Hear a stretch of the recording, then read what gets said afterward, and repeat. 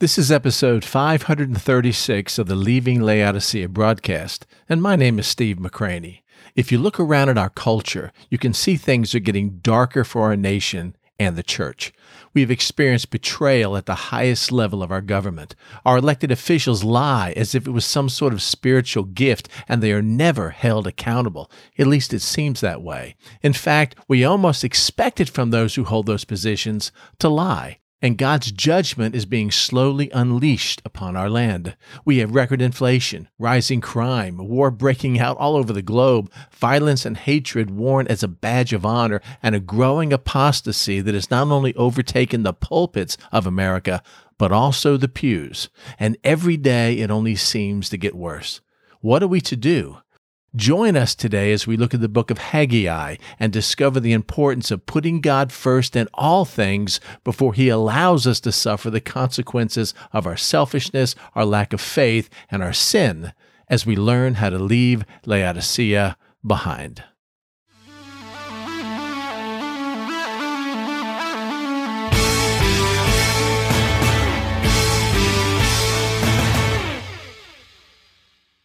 You know what kind of crazy times are that we're living in, and so I wanted to just remind us once again of some of the things that we've been talking about. Number one, the major question is, what is faith? Well, I know what faith is. Faith is the substance of things hoped for, the evidence of things not seen. I got that. But the object of our faith is what's important. We have faith, as we talked about earlier, faith in the Lord, faith in Him, faith in not necessarily what He will do for us, and faith in His hand, but actually faith in His character and His nature. We've talked a lot about being a faith prepper. What is a prepper? Oh, a prepper is a hoarder. No, only if you watch television. Matter of fact, every one of you in here are a prepper. Do you have a savings account? You're a prepper. What you're doing is you're putting away money you have today in a savings account so you can use it as another time if you need it. You're not spending everything you have today. You're planning for tomorrow. And so if you have life insurance, you're a prepper. If you literally have more food in your pantry than you can eat today, technically you're a prepper because you bought more yesterday that will sustain you not just today, but also tomorrow. And so when it comes to being a faith prepper and you combine those two, it means that what we want to do is build up our faith, to increase our faith, to have faith like we've never had before. Faith leads to a higher Christian life. Faith leads to a more intimate relationship with the Lord. In the book of Hebrews, it says it is impossible, categorically impossible, no matter how hard you try, to please God without faith. And so we all have a measure of faith, and sometimes when a crisis hits, our faith grows. But when a crisis isn't hitting and things are going pretty well, we have a tendency of just kind of coasting on the faith we have. But if you read the New Testament, especially in the encounters Jesus had with people, it seems like everything He did was contingent upon faith. I've never seen such faith in all of Israel to a Roman Gentile. According to your faith, let it be done unto you. The kingdom of heaven and the gospel and our salvation is appropriated into our life by faith. So how do we have faith? How do we have our faith grown? One way is to have it tested. But none of us want to do that. We don't want to go through a testing. We want to go through a trying time where we can't handle things ourselves, or we lose our job, or a tornado wipes out our house, and we have nowhere to turn but the Lord, and He proves Himself faithful. We would rather not do that. Instead, we would rather kind of rely on our own ability, our own substance. Last week, Tammy shared some of the things the Lord did in her life, and what really hit me about that is I've been where Tammy has been, and every time we had nothing to eat and somebody just bought groceries by, and I just praise the Lord for that. All it did was bolster your faith, did it not? You know, if God can care for the simple things in life, like feeding my children for one meal today, and if I'm trusting Him to prepare a place for me in heaven and receive me unto Himself, which I totally believe, then why can't I have that kind of faith in the here and now, or in the great by and by, in the here and now where I live today? And so the idea is that we want to increase our faith, especially as we see dark times coming. How does that happen? Well, as you're going to see in the book of Haggai, one of the ways that hinder that from happening is having our priorities skewed. On Tuesday night Bible study 2 weeks ago, we looked at the life of Philip. And I can't tell you how God convicted me in the life of Philip. Philip's a good guy. Philip loves the Lord, but Philip is planning. He started off really well, but this is the Messiah and this is Christ. And every time you see Philip in the rest of the New Testament, his faith is now shrinking as his logic and pragmatism increases. Hey, Philip, there's a whole bunch of people out here. How much money do you think it would take to feed all these people? How are we going to feed all these people? Oh, wow. Let me see. 1, 2, 3, 4, 5,000, 7,000, 7,500, 9,000. Calculate, let's just, if we gave them just enough to survive one meal, I come up with this number. Lord, it takes a year's wages for a common laborer, 200 denarii, about 40 grand to be able to feed everybody. And they really wouldn't have a big meal. They would just have a morsel. Really? I've been out here healing these people, and when it comes to something as practical as feeding them, you are calculating in the flesh rather than trusting me to do it in the Spirit. And then the last time we see Philip is the last time he says anything is in John chapter 14, where Jesus is getting ready to talk about the Holy Spirit, and he talks about the fact that he's going to go leave physically from them. And Philip says this, "If you'll show us the Father, that will be enough." Jesus was taken back. Have I been with you so long, Philip, that you say something like that? You don't recognize? If you've seen me, you've seen the Father? What he was saying, if you'll show us the Father, we will be satisfied, because what you are, Christ, obviously doesn't satisfy. You are not enough for me in my life right now. And I noticed in this life of Philip that he started out really strong in faith. And as it progressed over the 3.5 years, it appears, just from the accounts we have in the New Testament, that Philip's faith became more pragmatic. It became more, if I can conceive it in my mind, then I can believe it. Or, Jesus, you have to tell me exactly how you're going to do it in order for me to have faith to believe that you can. Much of the church is like that today.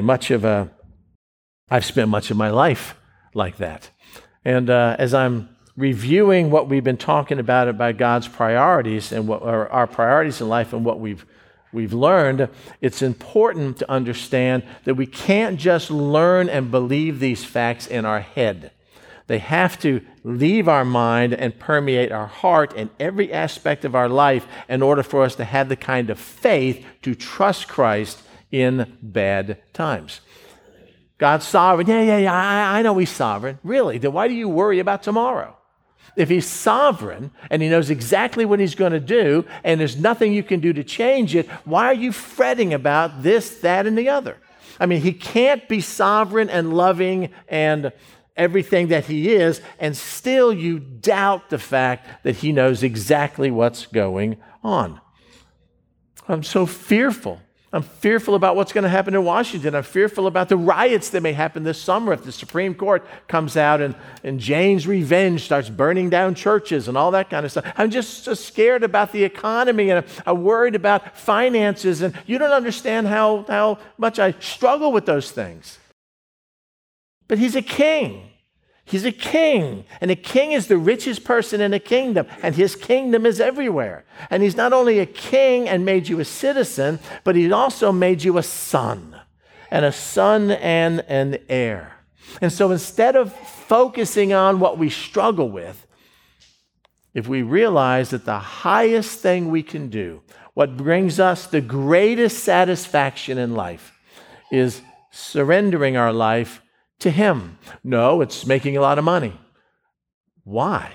Something that you're going to leave behind, something that's only transitory at best, something that doesn't guarantee you tomorrow's breath. Surrendering to Christ brings the greatest satisfaction always. And trusting him in everything has blessings unheard of that many of us, including myself, haven't even begun to experience, not only out there, but also in the here and now today. Well, I hear what you're saying, and you're right, Steve. I believe that. Okay, but are you living by that?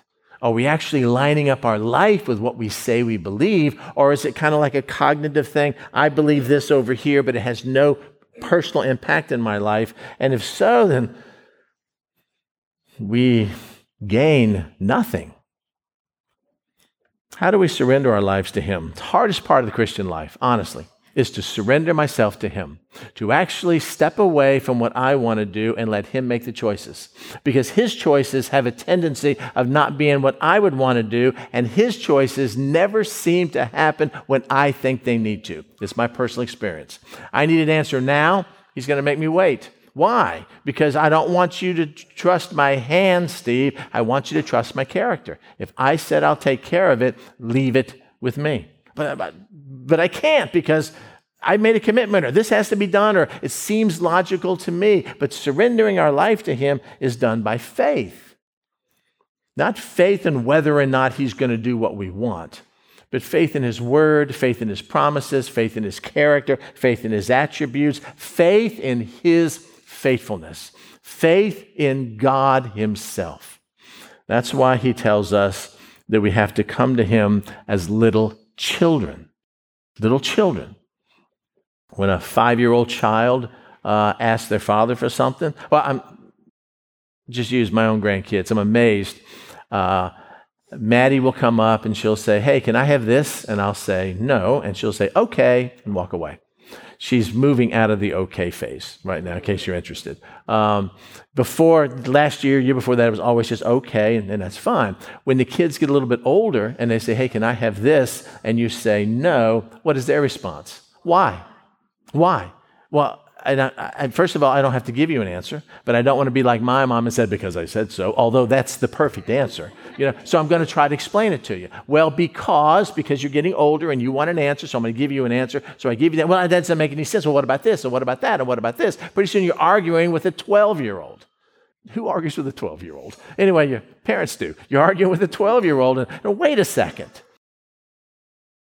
It's childlike faith that He's looking for. And it's childlike faith that pleases Him. And if we trust Him, again, trust Him in what His word says, then the promises He has become ours. If we don't trust Him, I believe His statement's true, but I don't know if I can trust Him. If we don't trust Him, then the promises and the blessings are not ours, and we pretty much stay right where we are spiritually. And aren't you tired of that?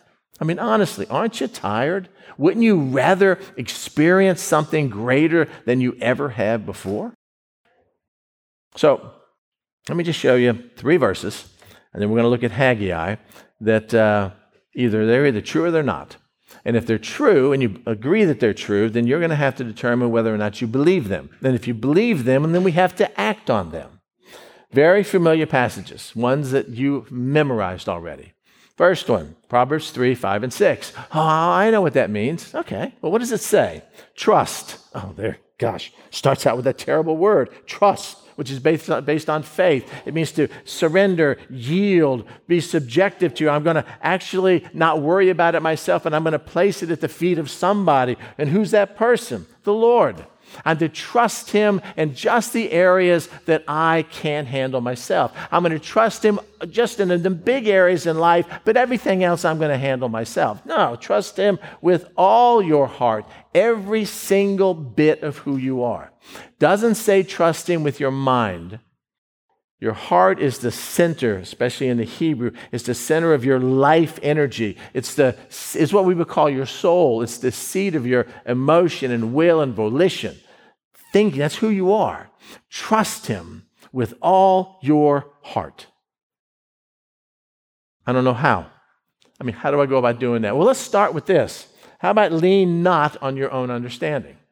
In other words, trust Him, which means you don't trust you. Yeah, but I know what's best. I've thought it in my mind, my heart, the Disney movies. My heart, I'm just supposed to follow my heart, which is deceitfully wicked among all things, the Scripture says. trust him with all your heart. And I do that by not relying on my own understanding. God, you're sovereign. I'm not. I see the situation. I think I know how this is going to work out. In my mind, I've worked out 7 different contingencies. Lord, you choose one. No. Trust him with all your heart. God, I give it all to you. I surrender totally to you. I don't know what you're going to do, but it doesn't really matter because you're my Father, and you're the King, and you're the Lord, and you're sovereign, and I am just dust and ashes.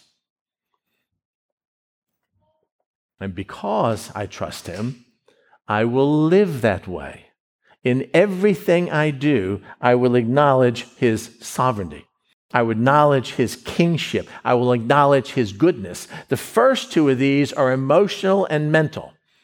Here's what I'm going to do. I'm going to trust you, Lord, with all my heart. I'm going to make that commitment, and I'm not going to lean on my own way of thinking and understanding. Then I walk out into the workplace, and I have to put that into action. So in all my ways, the ways I raise my kids, the way I handle things at work, my finances, my relationships with other people, my entertainment choices, my friend choices, in all things, I will acknowledge you. Give my allegiance to you. Declare you as king over everything, whom I passionately trust. And what will you do for me? Well, I will direct your paths. I will tell you the right way to go. I will see to it that no wrong decisions are made in your life because I'll be the one making those decisions. There are no bad investments. There's no bad business choices. There's no bad relationships. You're not going to end up marrying the wrong person or end up dating the wrong person or busting your head against the same wall you've done every time you try to do it yourself. I'm going to take all that away by directing your paths. I will guide you, he says other places in Scripture, with my eye. Do I want that? Yes. Do I believe it's true? Yeah, I do. I believe it's true. And if you believe it's true, are you willing to incorporate this truth, this incredible truth from 2 verses in 1 chapter of a book of Proverbs into your life and live that way? And if so, we experience immense blessings. And if not, we keep going just like we are.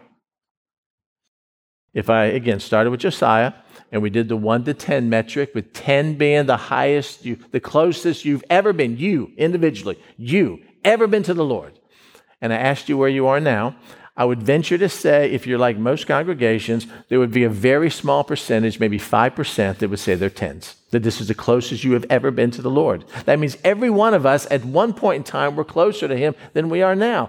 Aren't you tired of that? I mean, don't you want to be able to trust him to put together bad relationships or to give you direction on what you need to do? He can do that when we yield ourselves to him. Number 2, very familiar passage. We talked about this 2 weeks ago. Here's a promise. Be anxious for nothing. How can I do that? Well, you're trusting him with everything. But in everything, by prayer and supplication, with thanksgiving, which is faith, trusting him and thanking him for whatever he does, let your requests be known unto God and leave them there. Leave them there. It's done. It's finished. God will take care of it the way he wants to for his loved child. And what do you get in return? Peace. Peace comes from knowing you have left your prayer request, your problem, your fear of your worst nightmare at the foot of Christ, and he will handle it. The peace of God, which nobody can even comprehend or understand, will guard, like a warden, protect your hearts and your mind, which will lead you back to not trusting him and trusting in your own flesh through Christ Jesus. Seminary 101. Do you believe that statement's true? Well, yes, it's in the Scripture, and I've looked at it in the Greek, and I've followed it through the various translations, and that Scripture appears to be true. I believe it's true in God's Word. Okay, but do you believe it?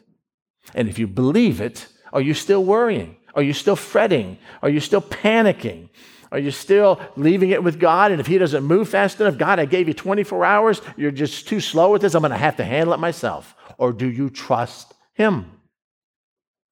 And if you're not If you are anxious for everything, no wonder you're not experiencing this peace that no one can understand unless they have it from God themselves. And it's available to us by believing Him. Last one. Here's the hardest one. It's the hardest one for men living in America. It's the hardest one for entrepreneurs or business people. I mean, it's difficult, especially as we see inflation, especially as we see gas prices go up and shortages may happen, and who knows what's going to go on. And if you live out in the Midwest, they're talking about brownouts this summer. I mean, it could be an interesting kind of time we're living in. And so here's the scary part for men. Therefore, do not worry. Oh, I hate chapter 6 of Matthew in the Sermon on the Mount because it's so practical. Do not worry. Well, how am I worrying? Well, you're saying, what shall I eat, or what shall we drink, or what shall we wear? Where shall we live? Who's going to take care of our needs? How am I going to be able to fund my 401k, and I can't even afford my gas to go anywhere? I read a meme this week that said that it's a joke, by the way, it said that when you go on Kelley Blue Book to find the value of your car, if you want to sell your used car, the first question they ask is the tank full or empty? I mean, we're panicking about stuff like that. Do not worry, saying, what shall we eat? What shall we wear? What shall we drink? Why? For people who do not have a relationship with God, people who are not faith followers, people who cannot call the sovereign king their father, the Gentiles seek after those things. They seek after what we're going to eat and how we're going to live and what's going to happen in this world, and they panic over trivial things. But you are a child of the King. Therefore, this is personal now, it's not the Father, it is your Heavenly Father, knows your personal needs, that you need all of these things. And if you need all of these things, why would you assume He wouldn't provide them for you? So can I just stay home and watch reruns of Everybody Loves Raymond and expect Him to meet all my needs? No, there's a caveat. And the caveat is you're about His business, He takes care of yours. If you're not about your business, then maybe you're going to have to wing it on your own. But we have the opportunity to be totally about His business. The next verse, what am I supposed to do? It's really simple. Seek first, above everything, the kingdom of God and His righteousness, and all these things shall not just be given to you, because you've already been given so much, but they'll be added unto you, added to all the other things you have from Him. Spiritual gifts, the fact that He loves you, that He sticks closer than a brother, that He calls you His friend, calls you His son, that you're a joint heir with Christ, that He has deposited Himself in you in the person of the Holy Spirit. What more do we need? Oh, well, I need my physical needs taken care of. Those will be added to you on top of that if you seek Him first. So, was Jesus lying? Is this symbolic? Does it mean something other than what it says? Or does He really mean what He says? And if He does, what are you prepared to do about it? Do you truly believe that what He says is true? And if so, how do I incorporate that into my life? Remember, everything depends on faith. So we're in Discipleship 101, Theology 101, whatever you want to call it. And we pass out a sheet of paper. We ask everybody to rate on a scale from 1 to 10 how you believe these verses. 1 meaning they're not true at all. 10 meaning it is the authentic Word of God, and you can trust Him for everything. We pass that out. We pass all the papers in, and probably everybody has checked at 10. I believe, I believe, I believe, I believe. But what happens when we believe them but don't live like them? Wow. This is one of those actions is louder than words things, right? Yeah. What happens if we say we believe something, but our life indicates that we don't?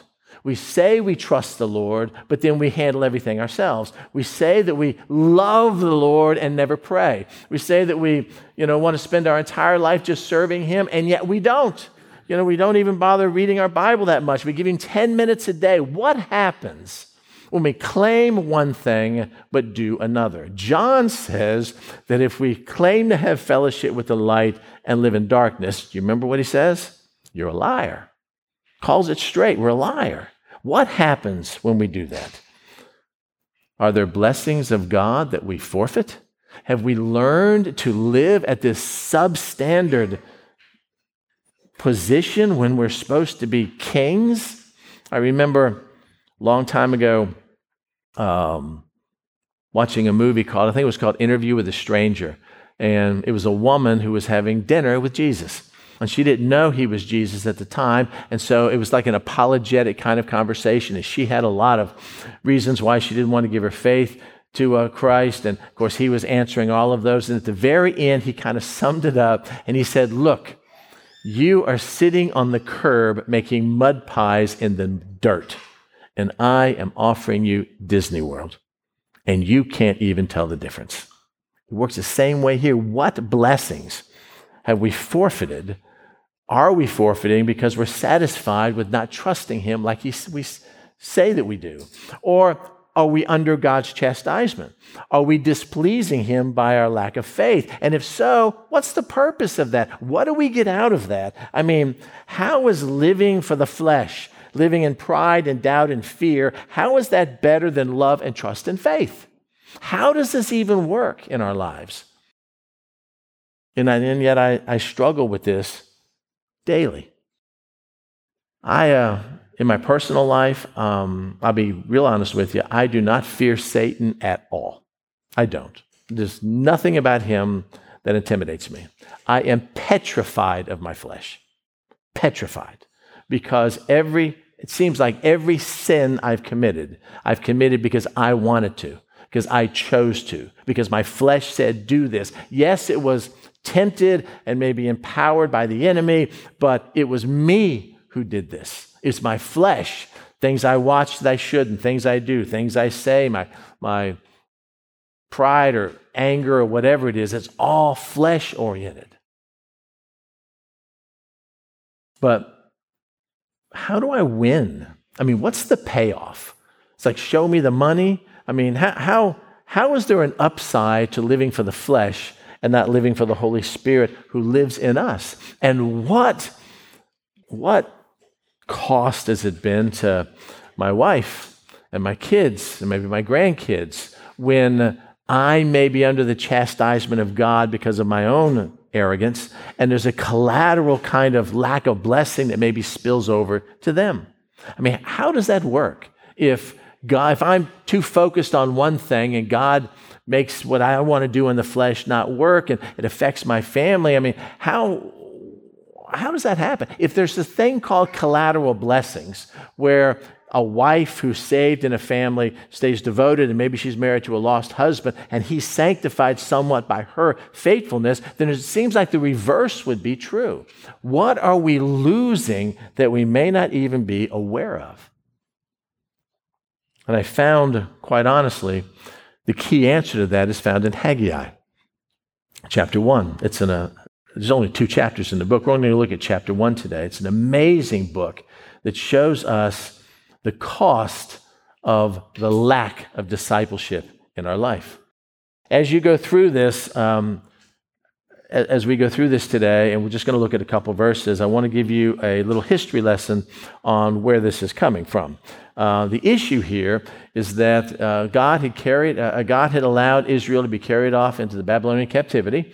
In 536, Cyrus had issued a decree and allowed the Jews to go back to the promised land, to go back to Israel to rebuild their temple and to rebuild their walls around it. That's the whole Ezra and Nehemiah story. And so they basically head back. 16 years have passed before Haggai writes his book.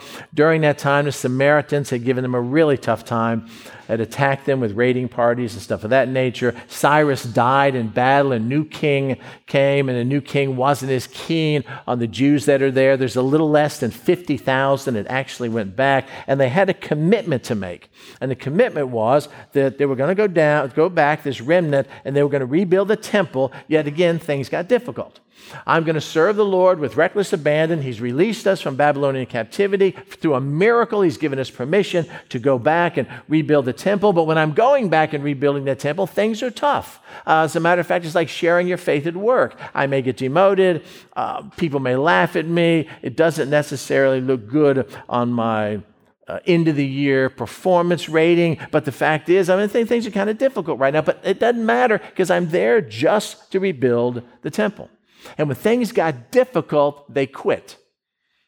You know what? It's too hard to rebuild the temple. So that's what we're going to quit rebuilding the temple. We got to go out there in the woods and we got to bring some of the lumber back, and we have to fight with the Samaritans every time we do that. And it's much easier for us not to do anything. God needs to make our path a little bit easier before we'll fulfill what he wants us to do. But at the same time, they built their homes. They built their homes and they started their businesses and they took care of their own needs with the same materials that they could have built a temple, but they didn't because it was more important for them to take care of themselves. And so 4 years went by, and all of a sudden God speaks to Haggai. And Haggai comes, and the Lord through Haggai is asking him a simple question. Why is it so important for you to sacrifice for you, but not for me?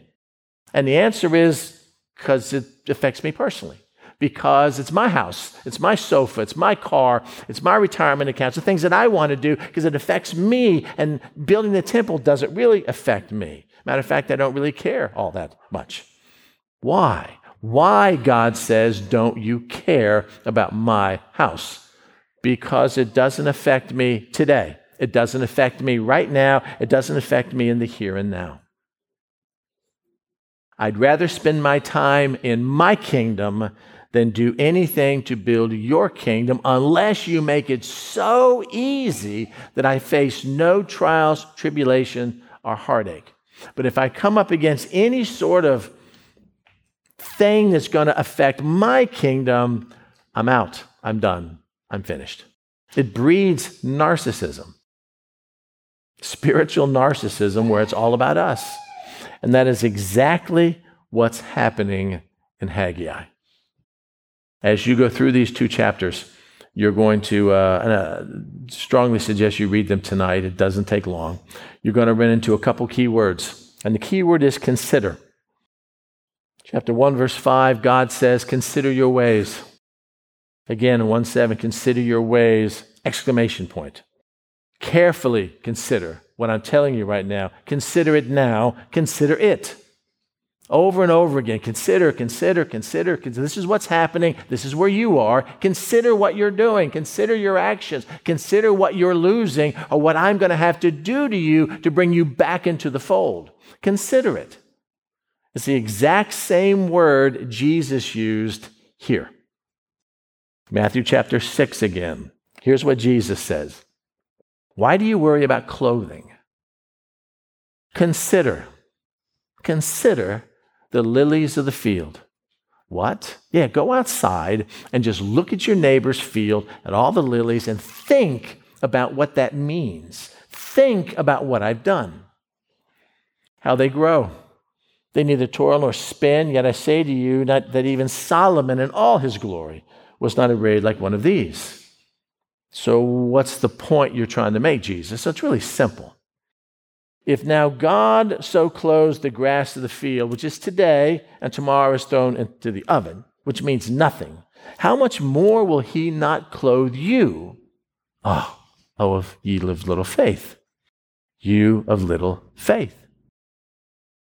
Therefore, do not worry, saying, what shall we eat? What shall we drink? And what shall we wear? Watch this. For all these things the Gentiles seek.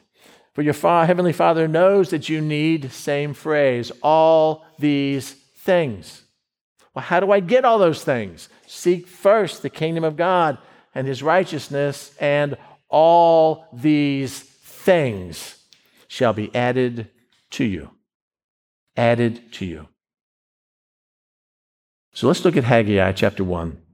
I wanted to show you a couple things here that will hopefully encourage you to take serious the call of God. First of all, I want to give you the definition of revival. definition of the higher Christian life. And you'll find it in verse number 13. It simply says, in Haggai, the Lord's messenger spoke the Lord's message to the people, saying, I am with you, says the Lord. My presence is with you. You will experience who I am. This is a promise that happens in verse 13 after the people do something first. So let's begin at verse number 1. It says, in the second year of King Darius, because Cyrus had already died, in the 6th month, on the first day of the month, the word of the Lord came by Haggai to the prophet, to Zerubbabel, the son of Shealtiel, governor of Judah. First of all, he's bringing it to the government here. And to Joshua, the son of Jehozadak, the high priest. So the prophecy is coming to the government and to the religion, to the government and the church, to the secular and the sacred.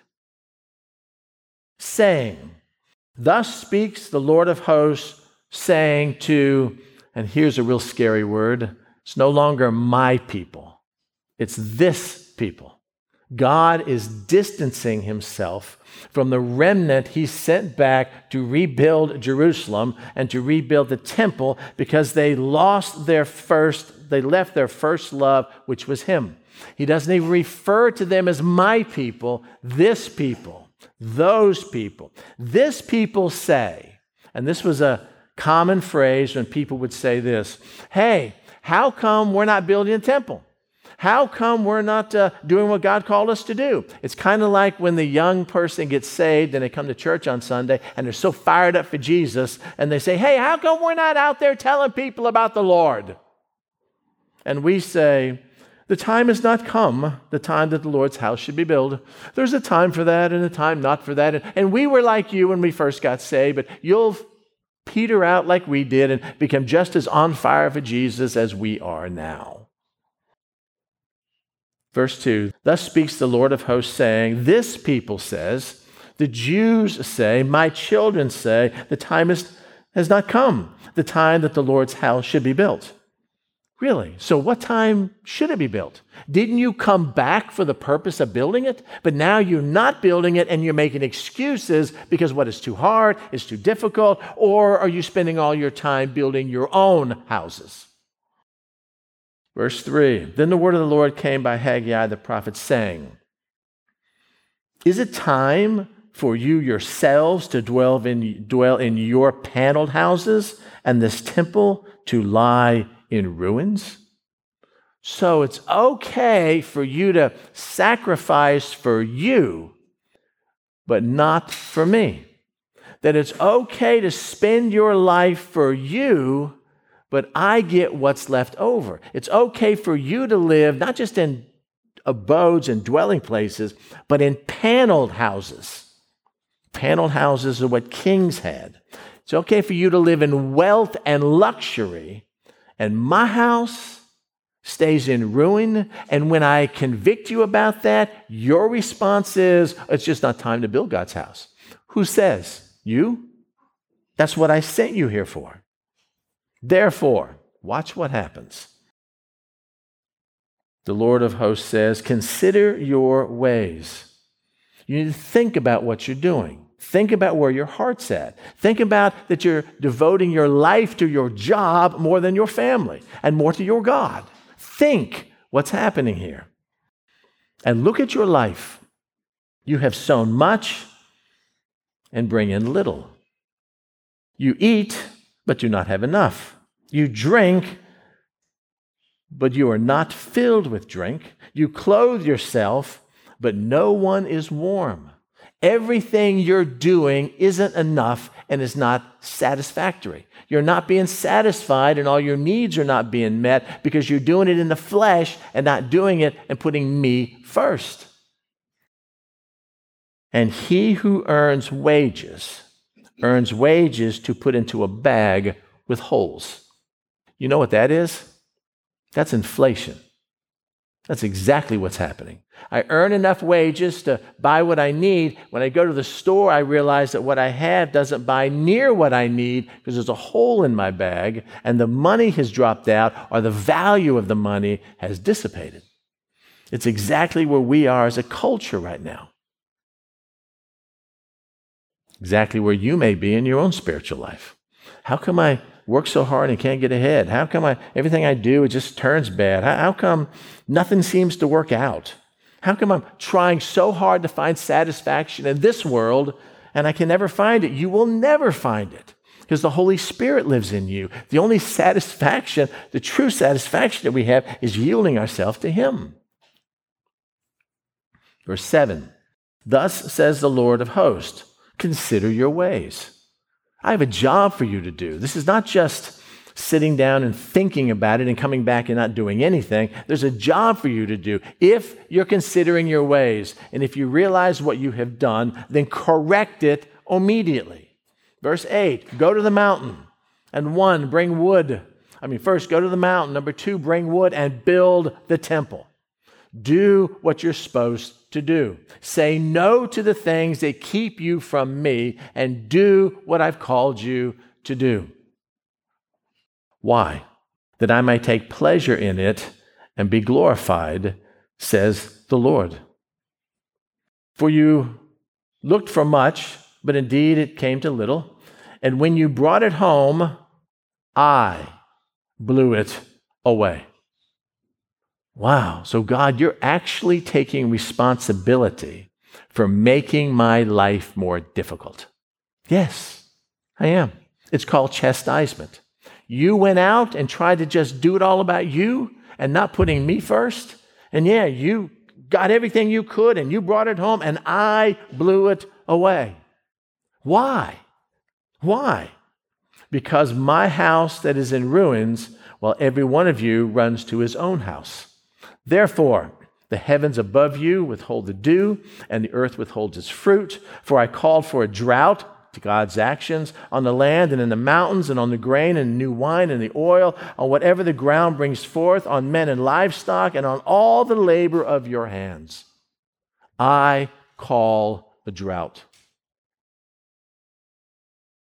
Now, I'm going to get very practical about this. God is judging our nation, and God is going to judge our nation in a very serious way. Billy Graham many times said that if God doesn't judge America, this was 40 years ago, that he'll have to apologize to Sodom and Gomorrah. We are saying it's okay, and you're wrong to say it's not, is what our culture says, to try to convince a 5-year-old boy that he's really a girl. And when he decides to be a girl, that all of a sudden we applaud him. We're just messing up these innocent ones. That Jesus said that anyone who leads my little ones astray, it would be better for them if they died a horrific death. They have a millstone tied around their neck and drowned in the bottom of the sea. Judgment is coming. It's coming financially. It may come militarily. Our culture is beginning to melt down. And unless you put him first, you will melt down with it. When God says, I will cause a drought on the land, there's all that's exactly what he's going to do, unless you're a different kind of person that he blesses over and above the curse he brings on a land. Wisest thing, if you want to look at it just in a secular way, the wisest thing you could ever do financially for your family is surrender your life to Christ. And let you experience the blessings that come from knowing him. It's exactly what the people did. Verse 12. Then Zerubbabel, the son of Shealtiel, that's the governor, and Joshua, the son of Jehozadak, the high priest, and all the remnant of the people did 2 things. They obeyed the Lord and feared him. Number 1, they obeyed the voice of the Lord their God and the words of Haggai the prophet, as the Lord their God had sent him, and the people feared the presence of God. No, the presence is what we want, not if there's sin in your life. The presence, I want to be close to the Lord so he can burn out that rebellion and pride and selfishness in your life. That's why so many Christians are afraid of going to heaven. I'm afraid to go to heaven. Why? It's supposed to be wonderful, I know, but deep down inside, I'm going to stand before the Lord, and he's going to look at me and go, what have you done with what I have given you? And I've done nothing. I spent it all on me. I'm going to be ashamed. Doesn't have to be that way. We can turn this thing around in a way that you and I can glorify him even if he brings judgment on our nation. Verse 13, then Haggai, the Lord's messenger, spoke the Lord's message to the people, saying, I know that you now fear the presence of the Lord, greatly revere that, but I am with you, says the Lord of hosts. So what happens? If you do your part, God will do his part. Let me tell you what I have learned. One of the most life-changing for me stories Jesus ever told was the parable of the prodigal son, because I am the prodigal son, and I have been the prodigal son even as a Christian, that I have gone my own way, I've done my own things. I mean, it was so bad early on in my Christian life that God literally put me on a shelf for 2 years. He called me into the ministry and wouldn't let me do anything for 2 years because he had to beat the me out of me, and which has a tendency sometimes of crawling back from the grave. And it's a terrible thing to have an experience like that. But when God puts something on you and gives you a job to do or a command, or you make a commitment to him, if you go an inch, this is my experience with him, he goes a mile. Do you remember Nebuchadnezzar? Out for 7 seasons, out there like a wild man because of his pride and arrogance, God trying to break him. And, he's like some wild animal eating grass. And the scripture says that all he did was look up. And when he did, God restored everything. He just went an inch and God went a mile. The prodigal son went out there and did everything. He's coming home willing to accept the position, not as a son anymore, but just as a servant, just so he wouldn't die. And the father ran to where he was, embraced him, and gave him everything he didn't deserve. A ring, killed a fatted calf, put a robe on him. My son who is dead is now alive. If you surrender a little, God rewards a lot. These people agreed, and they said, you're right. We're going to obey the voice of the Lord. We're going to do what he said to do. We're going to go out and rebuild his temple. We're going to put him first in everything, no matter what it costs us. And we're going to fear, revere, honor the presence of the Lord. God says, I am with you. And in verse 14, he began that process of turning them into who they needed to be. So the Lord stirred up the spirit of Zerubbabel, the son of Shealtiel, governor of Judah, and the spirit of Joshua, the son of Jehozadak, the high priest, and the spirit of all the remnant of the people.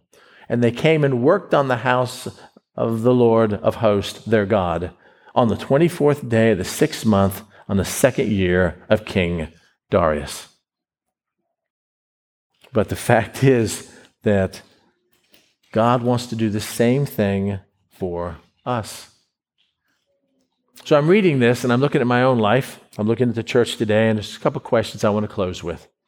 Number one, what were the people of Haggai's time doing with the money and time God had given them? Well, they weren't investing it in him. They were investing it in them. Why? I can't afford to tithe. Why? Because I'm barely making my bills now. Well, you're going to make your bills even less. I mean, the book of Malachi lists the only time in Scripture where God says, test me. Do you remember that? Bring all the tithe into the storehouse. I can't. I don't have enough money to pay everything, and now I can't even go to the grocery store, and now things are really terrible right now, and you want me to give tithe? No, I don't want you to do that. But God does. And God says, do that, and see if I won't open up the gates of heaven and pour out on you a blessing you can't contain. Now, was he lying, or was he telling the truth? Well, I believe he was telling the truth. Then are you going to live like that or not? In all areas of our life. So for them, the most important thing in their life was them. It's what they wanted to do. It's their finances, it's their house, it's their cars and their televisions and their Netflix subscriptions and all that kind of stuff, and not him. And because of that, they didn't even realize the blessings they weren't given. They're working really hard to have enough to eat, and it's never enough. They're working really hard to buy coats and blankets and central air conditioning and heating systems for their house, yet they're still cold. They're working really hard to make as much money as they can, and when they go buy this stuff, there's a hole in their purse and half the money's drained out. No matter what they do, they take 2 steps forward and 3 steps back and don't even realize the blessings they're losing because God is not with them. What they didn't remember is what you and I should remember, which is Ephesians chapter 3, verse 20 and 21. So let me close with this. I have shared this verse with you at least 50 times.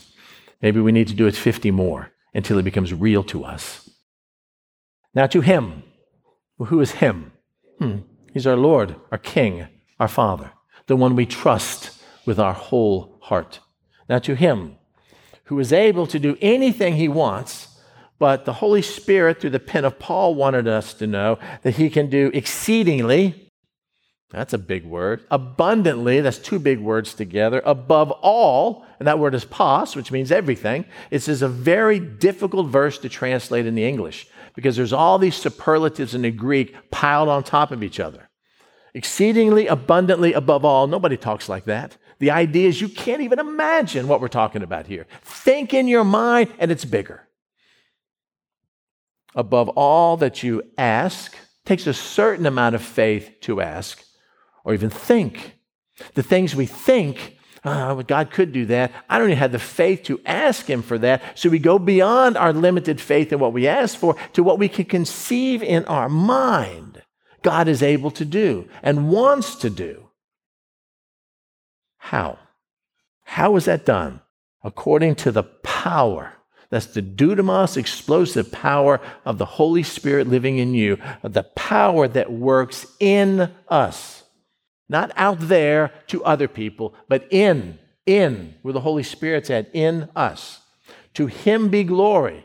Where? Where that power is concentrated. Today, that power is concentrated in his church, here. Every one of us who knows him has the Holy Spirit. This promise applies to every one of us individually. And as a group of believers who believe this promise, the power rests in the church. Not through our programs, but through Jesus Christ, and not just to them, but to all generations. All generations. Do you believe this statement is true? Yes. Well, do you believe it for yourself? Do you believe it's true for you, or is it just true in your head? Is it just, as the old preacher used to say, is it just for preaching, or is this for living too? Are you ready to test him with this kind of life? What do you mean? Well, what I mean is test him. See if it's true.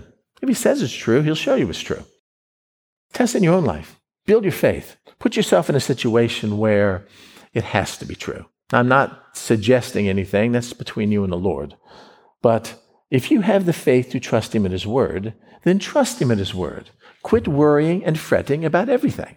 Be anxious for nothing. Absolutely nothing. But in everything, by prayer, fellowship, communion, supplication, which is our request, we talk to him. Make your request be known unto God and experience this peace. Wouldn't you like to experience some of the exceedingly abundantly above all in your life? What this world needs is the church be the church. For me to be what Christ says I am.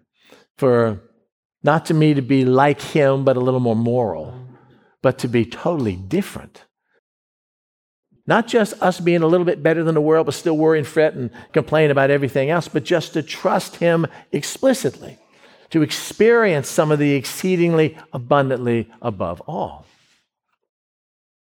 So if that's true, why don't you pray this week and ask the Lord to show you ways to trust him with your biggest fear.